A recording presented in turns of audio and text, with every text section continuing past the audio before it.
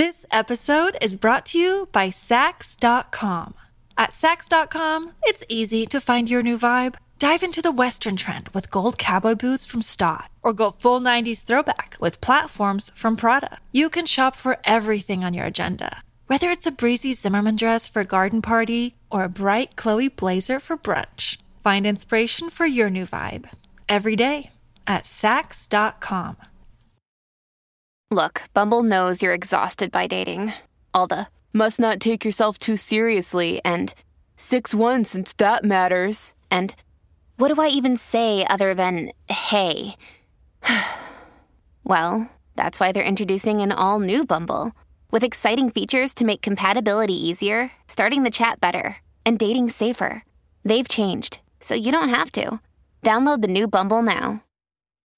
When you need mealtime inspiration, it's worth shopping Kroger, where you'll find over 30,000 mouth-watering choices that excite your inner foodie. And no matter what tasty choice you make, you'll enjoy our everyday low prices, plus extra ways to save, like digital coupons worth over $600 each week. You can also save up to $1 off per gallon at the pump with fuel points. More savings and more inspiring flavors make shopping Kroger worth it every time. Kroger, fresh for everyone. Fuel restrictions apply. Welcome to the New Books Network. Hi, everyone, and welcome back to the New Books Network podcast, How to Be Wrong. I'm John Keg, here with my co-host, John Traphagen. John, great to be here with you again. As always, it's a pleasure to be here and with my partner in wrongness. Now, I'm thrilled to introduce the Pulitzer Prize finalist, Chloe Cooper Jones, to talk about her Easy Beauty, a book about beauty, disability, philosophy, and how to think about, well, being wrong. Chloe, great to have you on the show.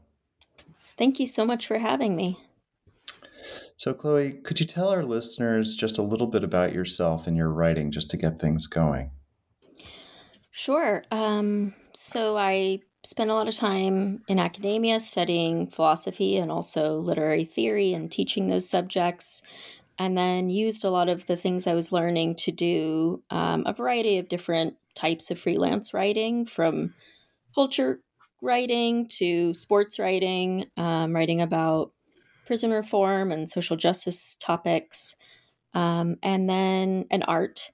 And then the sort of culmination of a lot of years of study and thinking led to this book, Easy Beauty, which is a mix of memoir, but also a sort of rumination on the nature of beauty and its role in our lives, as well as a lot of thinking about art and what its power to sort of transport us in its aesthetic properties, like what effects those things can possibly have on our lives and our conceptions of ourselves. Well, that's very interesting.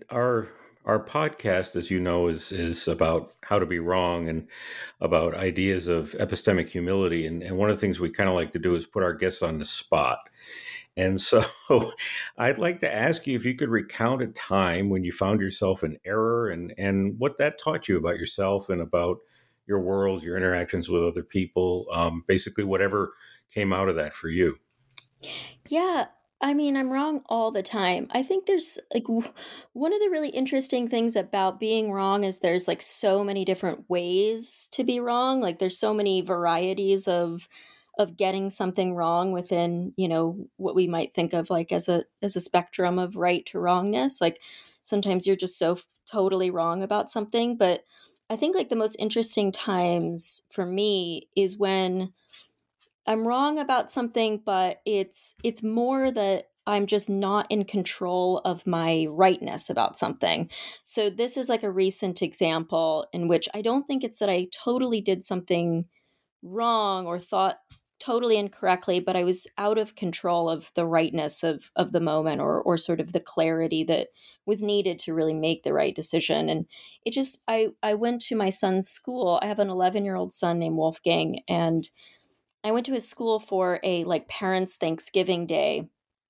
And I think this day was really intense. I was walking through the hallways of his school, and I think maybe kids were just really excited about their parents coming. And so I was just hearing this sort of like noise and clamor and screaming and crying and like all these very intense emotions. And my son is very calm and he's always been hyperverbal. So a lot of his emotions just come out in communication, and that's allowed him to be like a very calm child. And so I was sitting in the classroom with him.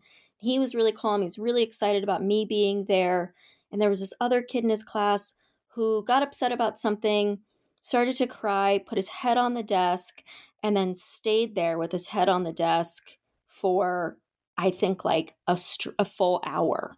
We'll just call this kid Bob or something. And so I was really looking at Bob and going, oh my God, what's wrong? What's happened here? I'm not sure what's going on. He seems so sad. And all the other kids are having a party with their friends. And my son was really excited that I was there, and he was having so much fun, and he was eating, and it was like this whole Thanksgiving feast. And I kept looking at this kid, Bob, and finally I said to Wolfgang, can you go over there and just find out what's going on and see if you can offer some comfort and, kind of check in with him and care for him. And so Wolfgang goes over there and he's, talking to this kid and really listening in a way that looks very empathetic to me. And he's sort of rubbing the kid's back and talks to this kid for a really long time, like 30, 40 minutes. And then the party's over and we leave.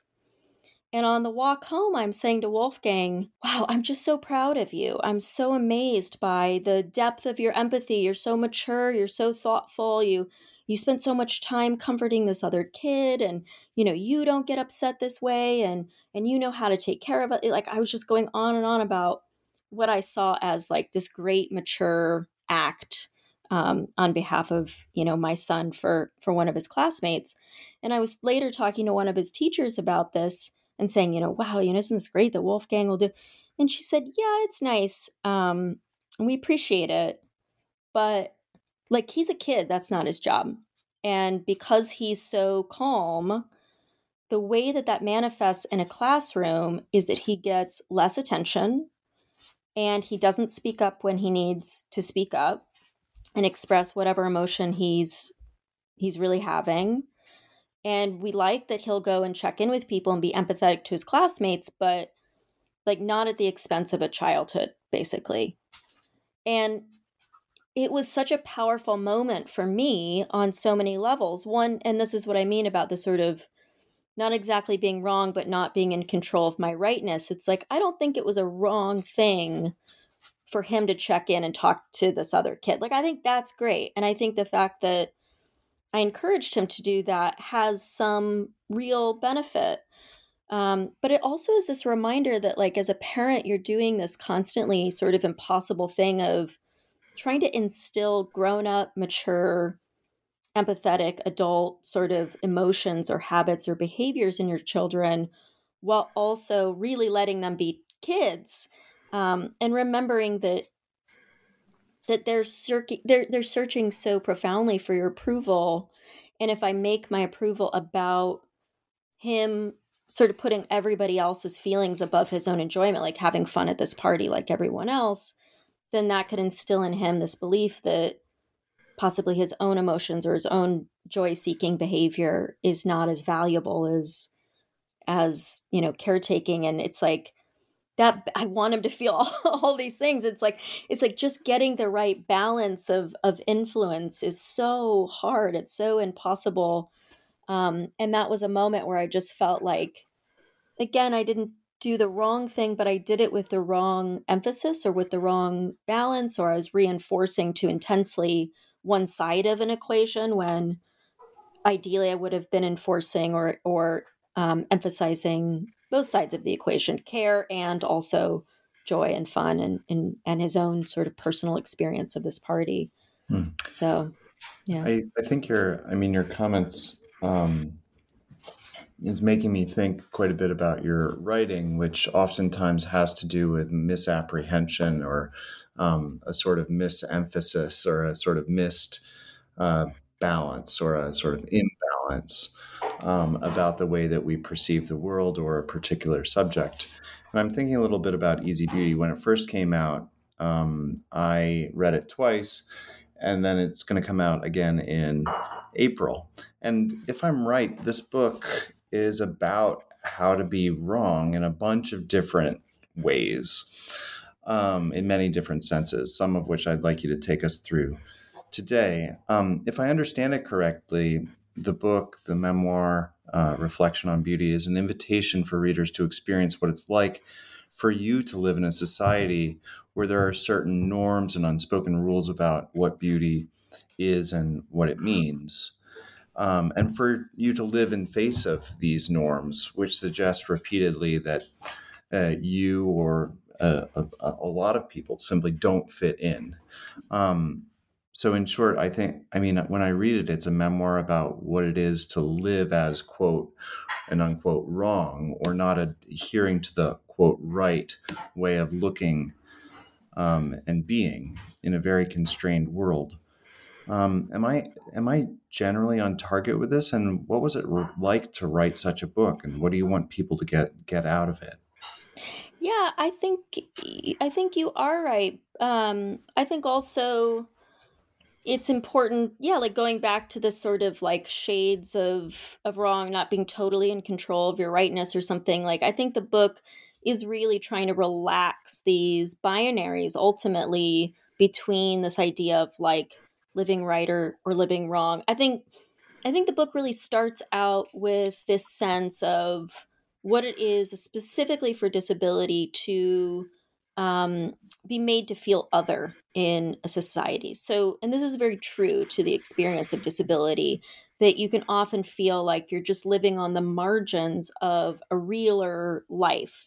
So, one way of framing that binary is like right and wrong. Another way is just sort of this feeling as though there's a real life that able-bodied people get to live, that almost everything in our society is sort of built up for, right? Like the size of chairs and the standard sizes of clothing that you would find in a clothing store, or the way in which we tell stories and narratives, love stories, like all of these sorts of, there's so many different things like physical objects in the world, narrative devices that are all sort of about this version of what a real life is. And most of those things don't make room for disability.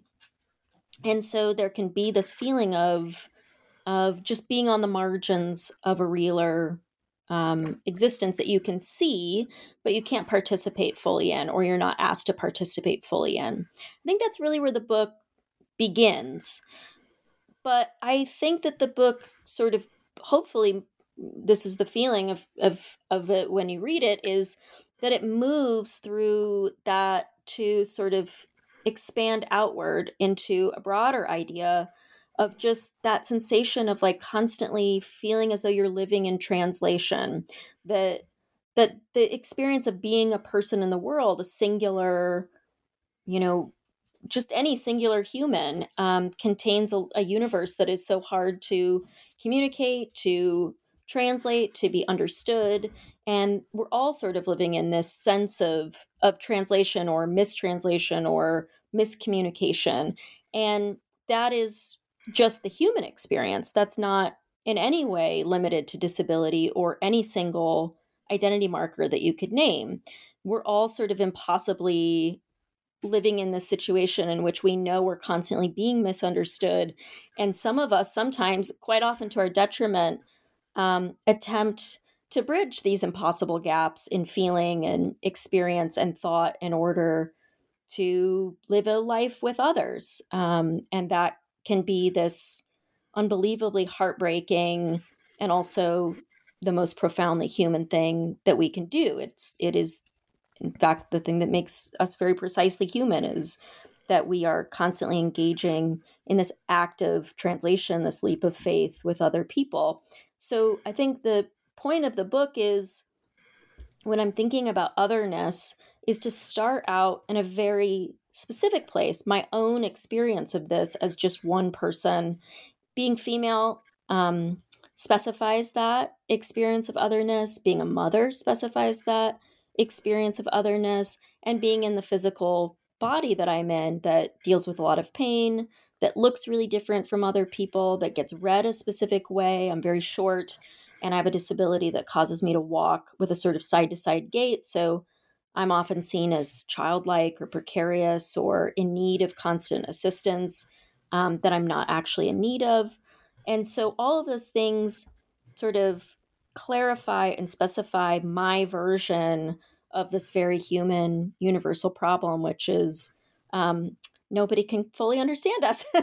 And that's just what it is. And yet we are always engaged in this friction causing experience of trying desperately to connect, to communicate, to build community through, translation.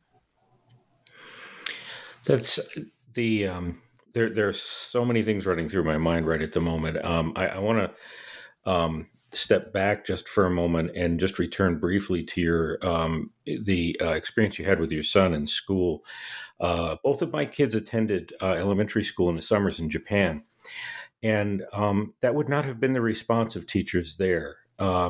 In fact, they would, first of all, I can't imagine them ever saying that's not your job or not your child's job. Because, in fact, one of the things about particularly elementary education in Japan is it's very focused on learning how to be a social person, how to interact with each other. So they encourage those kinds of activities among the children to help each other out rather than assuming that, things focus on the self. It's more focused on the community. And one of the things that got me to thinking was how much culture plays a role in the way that we define what others are, how they're defined, how they're put together. It's different from one society to another, and how all of that plays out. The other thing that I thought was, there's a lot that's really interesting, but you made a comment about people wanting to help you and not necessarily needing or wanting the help. And we had another guest on last year. Her name is Sherry Wells Jensen. She's a linguist and she's blind. And she often talks about, things like going through an airport and having someone grab her arm and start walking her around as though she can't find her way around. She knows exactly how to get around an airport. And it's like really condescending and irritating. And they won't let go. That's the other thing is it's like, I think about it, okay, how would I feel if someone just grabbed my arm and started walking me around an airport? I would not feel good about that. And so one of the things I'd like to, explore is, you've provided what I think is a first-person account of living with disability, but also it's a story about revealing to others how they are wrong about their aesthetic and moral assumptions, and maybe also just their more basic practical assumptions about what other people need. We tend to fill in the gap about what we think other people need without even asking in many cases, and so. I'm curious, how did you approach this in a way that maybe doesn't alienate a reader or a student or an audience, or maybe it's okay to alienate them as well a little bit, get them to be uncomfortable with the way they think about things. But how do you approach talking to others about this? Well, yeah, I mean, I think just to go back to your comment about, the advice that these teachers gave my son or gave me, I think that they are encouraging community, and I'm certainly encouraging community. But I do think the question is always like, how do you actually become the best member of a community? And typically that's not to completely subjugate your own sense of self or your own autonomy or own desires, but to see your sort of individuality in concert with others. And I think one thing that's interesting too about that comment and about also my perception about it is if I had a daughter, I wonder if they would have said the same thing. It's like women are often put in positions of being caretakers. And so, maybe if it had been a little girl doing that, they would have been like, that's so great and left it at that. So I think your comment of like culture, age, gender, like all these things become, the prism through which our actions are filtered. And one of the impossible things I think about just being a self, but then partnering that self with this idea of being a parent and trying to lead a second self through the world. It's like that prism is just so, I guess the simplest way of saying it is it's in constant need of reflection. And I think when you're engaged in a situation that is in constant need of reflection, and when your intentions are very good, um, and you want them and you want the things to go right, and this is sort of transitioning to the second part of your question, those are the moments when you're wrong, you can be the most offensive, right? Because you want to say, but I meant to, how I want to do the right thing. So you're talking about this example of someone being led, grabbed and led through the airport. My guess is, and this is certainly my experience, is often that person grabbing the arm of me or someone else, or grabbing the handles of the wheelchair.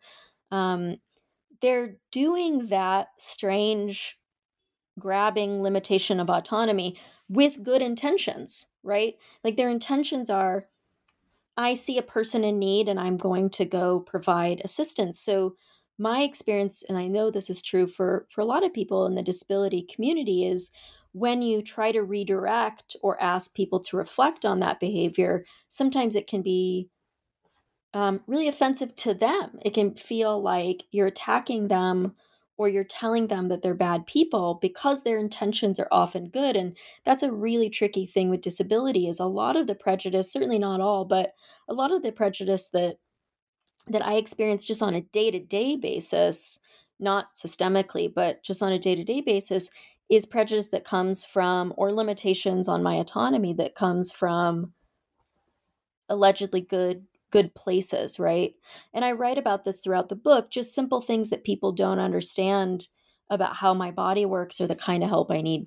So for example, I trip and fall in the book at one point, and one often response is for people to run over and kind of grab my arms. But because my legs are, and the nerve endings in my legs are underdeveloped, I actually really need my arms to pull myself up. So I can't stand up just sort of using my legs. My arms become really important balance points, or like tools for balancing myself or going upstairs. So I just use my body in a way that's sort of counterintuitive to other people. So if you restrict the use of my arms by grabbing them and like trying to lug me up, you're actually making this thing much harder for me to do. And that's something people don't understand. I also think there's this sort of bizarre, or not bizarre, it's very human, lack of imagination when it comes to what they perceive as struggle or just difference. So I often get asked, I get on airplanes, and then quite often people go, "Well, do you need a wheelchair to get off the airplane?" And I'll think, "Well, you saw me walk on, but now I can't get," it's like, what's just happened here? Or it's like you're, talking about this person, like they figured out how to get into the airport. They probably have a plan, to get to their gate or what, like people don't usually typically show up in places with zero plan. I've often been on the subway with some groceries or a book bag or something, and I'll get to the stairs, and at the bottom of the stairs, people rush over to lug me up the stairs or to pull grocery bags out of my hands. And I just think like, well, I got myself into this subway. I kind of figured out a way to get out of it. And that's something that I think most people who don't live in a body that signals immediate sort of signs of struggle or difficulty, like take for granted that people around them assume that they're able to complete the very normal daily tasks of their life. Whereas for me, I think it's always being questioned. Well, can she do this? Is she going to be able to do that? Is this going to be too difficult? And to me, it's like, well, these are just very normal things. I have a friend who wrote this incredible book that's coming out next year called The Country of the Blind. And it's about him losing his vision, but also talking about blindness in a really prismatic, brilliant way. And his name's Andrew Leland. And a lot of what he writes about is people's unimaginative questions about blindness. How do you eat? How do you walk? How do you put your clothes on? And it's like, well, this is just, if you're born into a body, you figure out how to move it around the world. And it looks different to other people sometimes. But the gap that I think creates a lot of these well-intentioned but ultimately sort of reductive and dehumanizing acts of, quote unquote help, is just a pure lack of imagination or a pure lack a belief that the person that's standing in front of them, the disabled person standing in front of them, is equally as human as you are. And that distance and that belief, it comes up in so many circumstances on a daily basis for me. And it can be really arresting. It can be very painful. There are really good ways to offer assistance. And I think the simple difference is a belief in a person's agency and a willingness to really listen or think about what it is that they need. And when that kind of help is offered to me, I'm really grateful for it. So I really love the concept of a lack of imagination. I certainly see that in many realms of our experience. But I'm going to ask maybe an odd question, but I'm wondering if you're being a little bit too generous. And I ask that because I think one of the characteristics I see as being a part of American culture is sometimes almost a hyper focus on self, and leading to a kind of selfishness that is very American in some ways. And I wonder if maybe also that lack of imagination is a product of a tendency in our culture to be very centered on oneself, rather than asking, what do you need? It's, oh, you need this. I've decided what you need this. And would you say that is there kind of selfishness there, or would you object to that? Well, I don't know. I mean, no, I wouldn't necessarily object to it. I just think I would yes and it, like, I think that there isn't one thing that, and not that you're indicating this at all, but I don't think there's one thing that creates these sorts of reactions. I think lack of imagination is one of them. I think selfishness is one of them. I think just like people are tired is one of them, like people are busy. It's an incredible act of generosity to think critically about another person, let alone many people or strangers. And I think sometimes people are offering me a type of assistance that ultimately is less about being selfish, but is more about being needing their mind to be pulled in a lot of different directions. And I think for me, if I'm going to have a fault, I'd rather that fault be generosity than others. Not a uncritical generosity by any. I don't think that does anybody any favors, but I'd rather try to think about the sort of depth and complexity of the possibilities of why people behave the way that they behave, and to give other people as much depth as I can, and to try to think about them as critically as I can, because that's primarily the thing that's been withheld from me. And so one of the big sort of points that I get to in my book is it cannot possibly be it does start in this place, but it can't possibly end in this place of saying, here's how other people treat me, right? Like that's not good art to just like talk at somebody. And we learn this as educators as well. We lose students the moment we forget to speak with them and just begin to talk at them.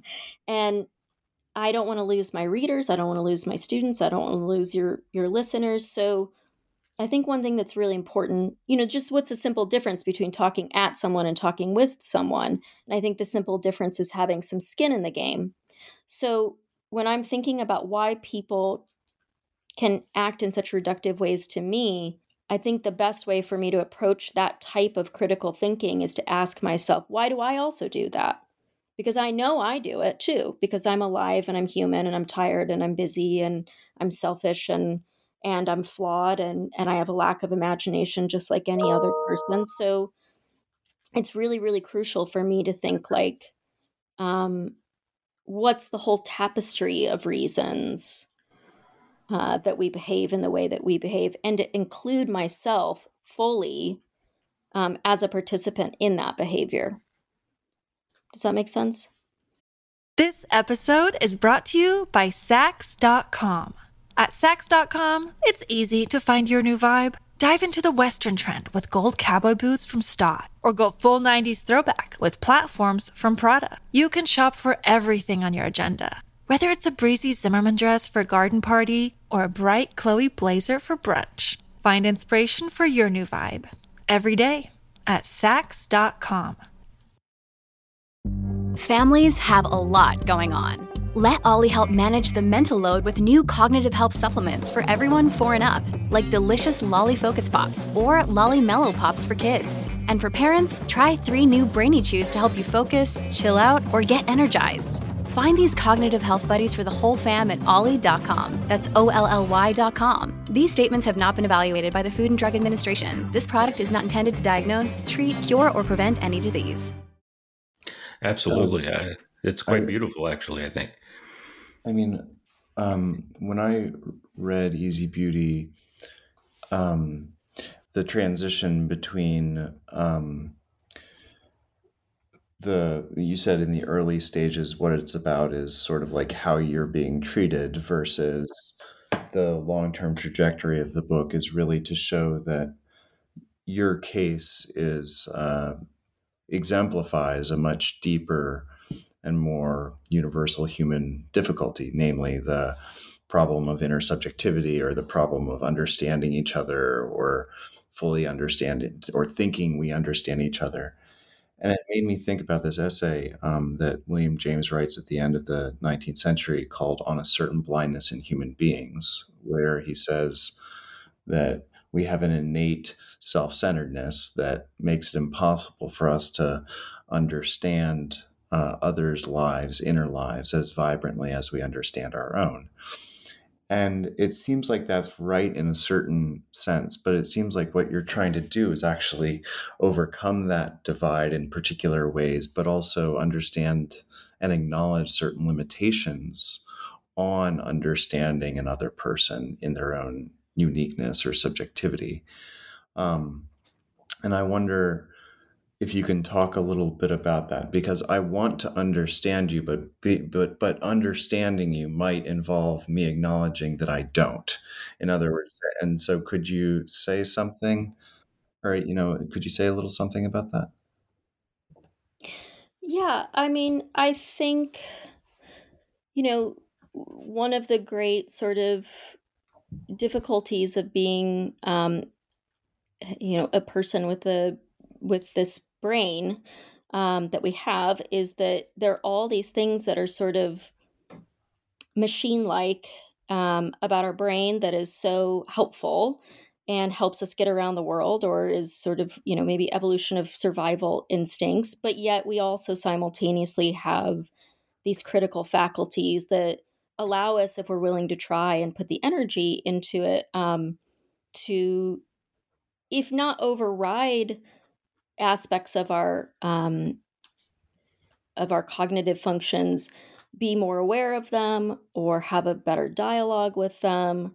And I think the way that I see this functioning often with disability is that we do have, and maybe this is part of what you're talking about, this innate selfishness, or at least is like at least related to it, is that we do have just this need to get up in the morning and do the work we need to do and to take care of ourselves and our very localized community.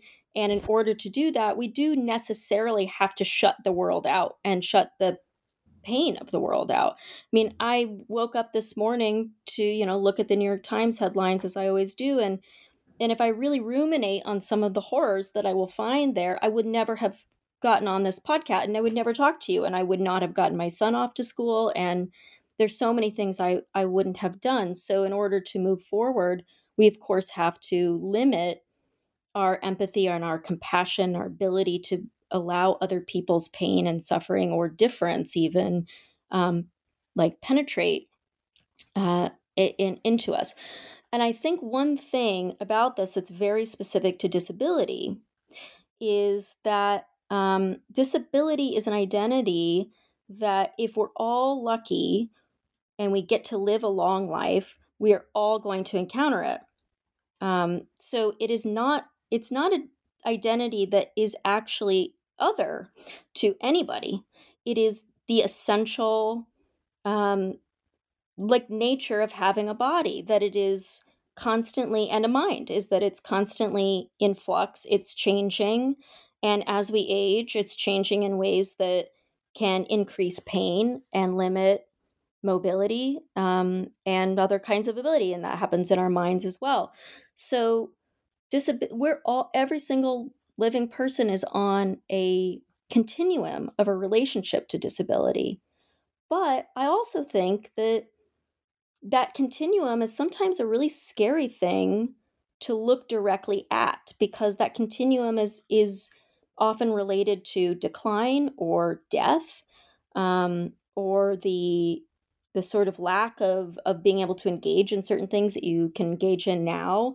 I remember my father just talking about one of the saddest moments of his life being the moment where he walked onto the basketball pickup court and realized he was the oldest person on the court and couldn't, like, no, the 20-year-olds didn't want to play basketball with him. And this like sent him into this sort of intense spiral that as a child, I didn't really understand why this was like such a devastating occurrence. But now at almost 40, I'm like, oh, I get it. It's like you want to be the young, powerful person on the basketball court, and one day time sort of changes that for you. And I think that those things are really hard to look at. And if we let all those things in, they could possibly stall out the part of our brain that's going to like get our kids off to school and go to the grocery store and do laundry. So sometimes I think when people encounter me and they see physical difficulty or they see me experiencing pain, there's some part of their own fears about their own changing bodies, minds, or place in society, relevance in society, or attractiveness or desirability, or just like that open road of possibility that's so romantic in our youth and necessarily has to change as we get older. Like, I think a lot of people have this sort of swirling, set of existential fears that then I embody a little bit for them, or someone in a wheelchair embodies, or someone aging embodies for them. And there can be, I think, a very natural disgust and repulsion reaction to that. Now, does that make my life easier? No, it doesn't. It's often quite painful for me to receive that disgust or repulsion reaction. And I do actually think that that's one of the most common ways that people interact with me, is just immediate sort of uncritical discomfort in my presence. So those things are painful for me as an individual to take in, but I love people, and part of loving people is trying to think more broadly about them and why they do the things that they do. And so it's like, if I'm really going to be a good thinker and a more generous thinker that then could write something that would be worthy of anyone else, I have to move beyond the point of being like, this hurts and sucks for me, into a bigger point, which could be like, maybe we can't overcome these disgust reactions, but if we can think about them critically or think about our own relationship to disability critically, we could be in a better dialogue with that part of human nature, that innate selfishness that operates quite powerfully to protect us. And in that protection isolates us from other people and our own future experiences.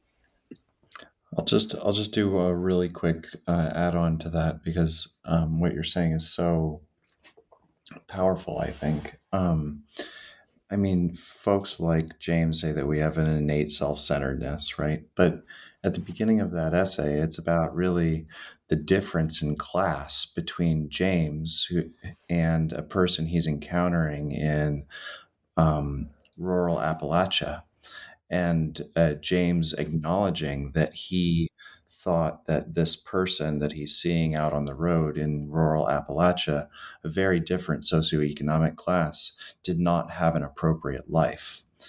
And it was James's acknowledgement of that which sometimes gets lost, because we might have an innate self-centeredness, but it's also accentuated by class differences or bodily differences, or, as you say, a sort of denial of death, Ernst Becker sort of idea, like that we're scared about what we might become, or what we are becoming, or what sort of is in the shadows of our lives.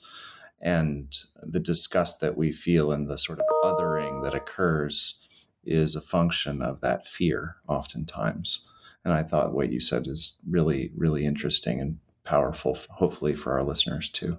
John, did I cut you off? I'm sorry. No, not at all. And I was actually thinking some similar thoughts as Chloe was talking, and also it kind of brought back my own thinking about doing my dissertation research in Japan, which was a study of how people conceptualize senile dementia. And one of the things that really did strike me at the time, and as I've gotten older, I've thought more and more about, is the fact that I was in my 30s when I was doing that research. I could sort of intellectually grasp what people were telling me, but I couldn't experience it. I couldn't experience the feeling of being old. It hit me one day when I was at a meeting where government officials were talking about some services for older folks. And in Japan, when you have meetings like that, often everyone's sitting on the floor. And so when the meeting ended, everyone stood up, and all you heard was, snap, pop, crack, as all these knees were struggling, and everyone started laughing. But I thought about it, I'm in my 30s, and my knees, now they do, but then they didn't do that. And it really hit me how difficult it was for me to truly understand. Here I am, the anthropologist, trying to understand what these people experience, but I can't embody it at that point. And of course, now later in life, I'm understanding it more. Also seeing my own father struggle with memory loss and this sort of thing, I'm beginning to understand the onset of dementia in a different way from the way I understood it as a researcher.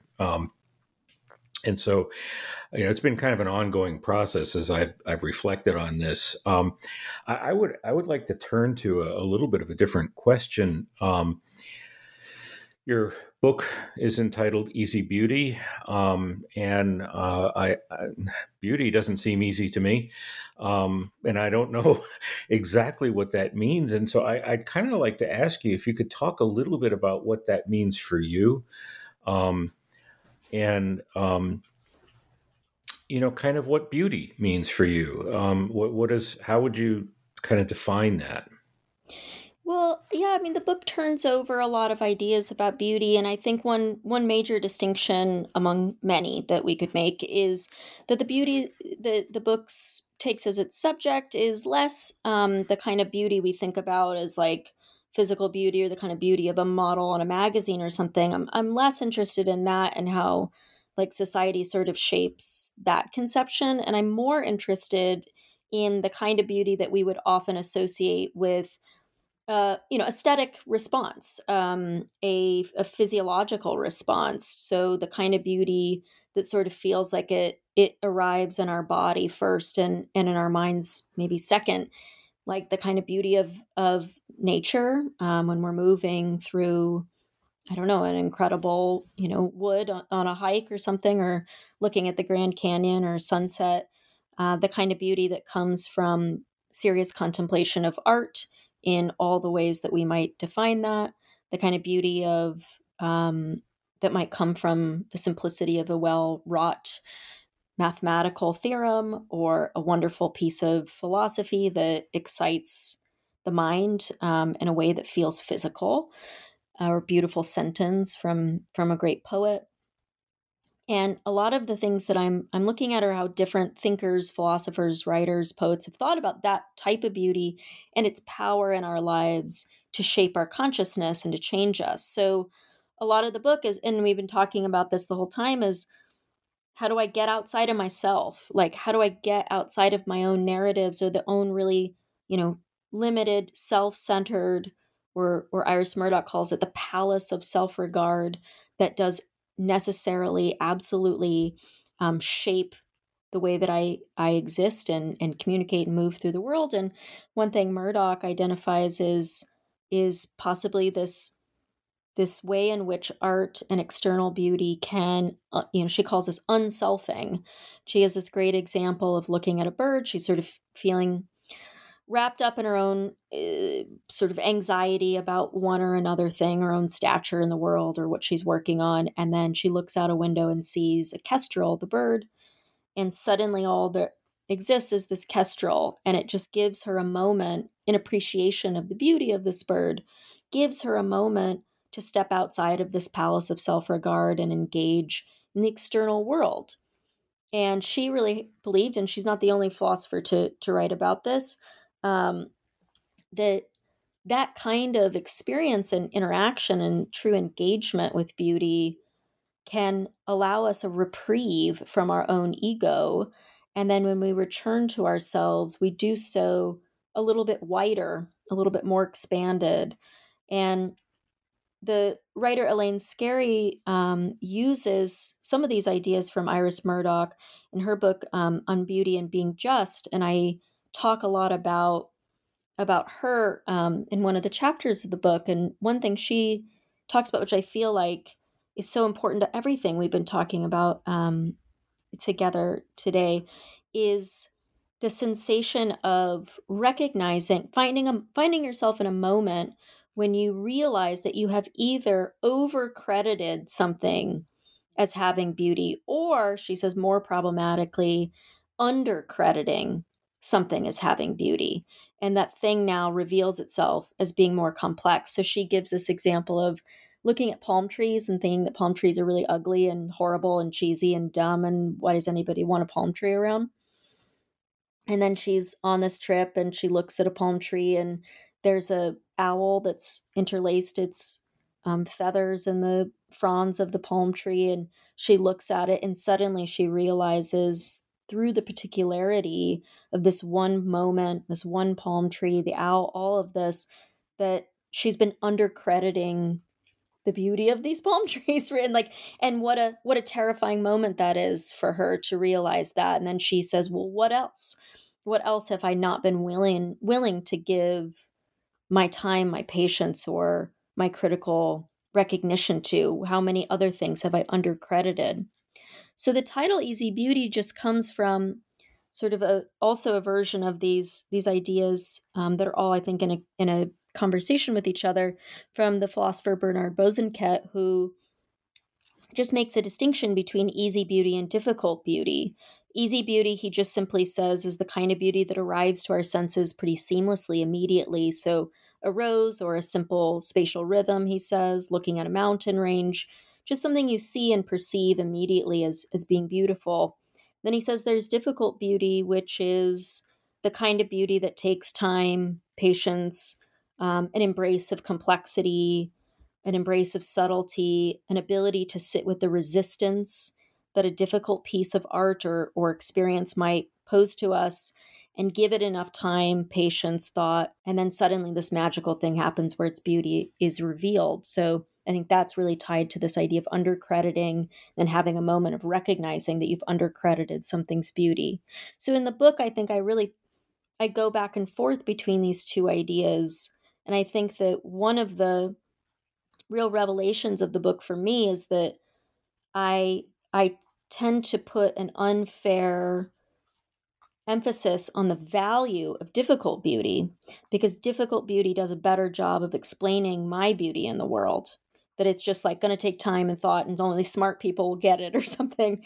And then that problematically causes me to devalue things that come easily to me as beautiful, and most specifically, the sort of easy, happy, simple, beautiful experiences with my son, with my husband, with just being present in the world. And those things don't hold as much value for me because I don't have to fight tooth and nail for them. They're just these incredible gifts of my everyday life.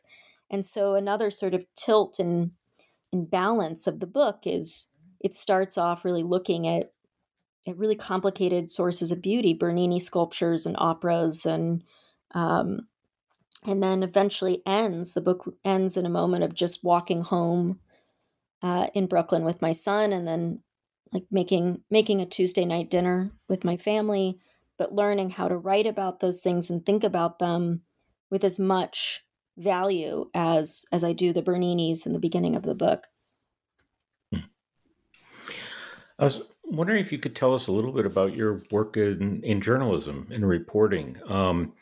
What sort of stories do you tend to be drawn to, and why? they often seem to deal with kind of questions of wrongdoing and maybe more subtly with misapprehensions of our legal system and our culture. So could you tell us what the most maybe moving story, apart from your own, that you've encountered is, and maybe what it taught you about being wrong and being fallible, and even maybe about this concept of beauty that we've been talking about? Yeah, I mean, there's so many different examples. I think, generally I'm drawn to stories um, in journalism where there's just sort of a situation where it seems that people or my own perception of a situation is not penetrating very deeply, and how and why that happens. So one sort of simple example is I wrote about tennis for a year just simply because I was watching tennis with someone who knew a lot about tennis. I knew nothing about tennis, and all I could literally perceive was like a ball going over a net, and I was like, this is so dumb and boring. I don't know why anybody would ever like watch this sport, let alone millions of people. But sitting next to my friend and seeing his perception extend so much further into the game, and he could see all these subtleties and new, and I was just like amazed by that difference. And I thought, well, what's blocking me from seeing what he sees? And that simple question, I think, what's blocking me or what's blocking us from seeing what other people can see so clearly? Like those are kind of always at the heart of what I write. So I wrote about tennis because I wanted to undo those barriers to see as far as he could see. I think a higher stakes example is this piece that I wrote about a man named Ramsey Orta, who filmed the video that most of us have seen of the death of Eric Garner in Staten Island at the hands of the NYPD and the officer Daniel Pantaleo. So the video that a lot of us have seen, where you hear Eric Garner say, "I can't breathe," over and over and over again, that's a video that when it first came out, I'm talking about this in a very different sort of cultural landscape, but when that video first came out, there were so many ways in which people were trying to explain away what was very clearly a murder, and a man begging for his life. So there were all these dialogues around like, well, Eric Garner was overweight, and he was being arrested, and he was resisting, and all these conversations seemed to ignore what also could be like very plainly seen, like just right in front of our eyes. So the question in that piece was, again, like why are people not believing what they're seeing? What are all the systems or the needs, psychological beliefs or sort of histories? And racism is an obvious part of that answer, but it's certainly not the whole answer. There's so many other answers that work in sort of communion to explain away what we're seeing right in front of us. So that piece really explored that. I think in terms of just being wrong, I mean, that piece taught me quite a bit. And I learned so much about the kinds of narratives that we rely on to function. I think just one like tiny concrete example, though, is from this profile I did of a tennis player, Juan Martín del Potro. And I had this assumption that when I interviewed athletes, that they were going to see me as sort of connected to what you were talking about before, like this embodiment of their worst fears, because they make their money on their physical power. So being around me would be kind of being confronted with inability, a kind of inability that would end their careers completely. And I did experience that on the tennis tour. There were some athletes that felt, I think, really unbelievably uncomfortable around me, or said and did some pretty cruel things. But Juan Martín del Potro, who's like 6'7" and very different from me in every possible physical way, he's sort of known, he's retired now, but he's known on the tour as having all these chronic injuries. So he lives his whole life in like constant pain management, and as do I. And so there was this sort of miraculous, bizarre thing that happened when we were together, which was like our perspectives kind of fit like a key in a lock, and we were kind of moving around the tennis tour in like the exact same sort of way, and like evaluating the distance we had to walk, or whether or not we had stairs, or like what kinds of things were going to like create just a drain on our energy or increase our pain. And it was such a bizarre experience to me to feel like I was seeing the world in such a similar way to this person who could not be more different from me. And I think that experience really unlocked a lot for me in terms of thinking about how all the different ways I can bridge, just like bridge this feeling of being alive in the world, and that I'm more connected than not. So that I think that piece just really shaped my thinking in really powerful ways. This has been, I mean, the time has just passed really quickly. So I want to make sure that we talk about everything that you'd like to talk about and whether you have any questions for us. It's been a lovely conversation. I mean, I have a million questions for you, and maybe I talk too much or too long, and I apologize. But I'm just curious. I love this topic. How to be wrong. It's like my favorite topic. I love that you are doing this. I wonder what things have surprised you both the most in giving this topic as much time as you have. Just talking to so many people and really sitting with this idea for so long. Have there been sort of unique surprises for you in this process?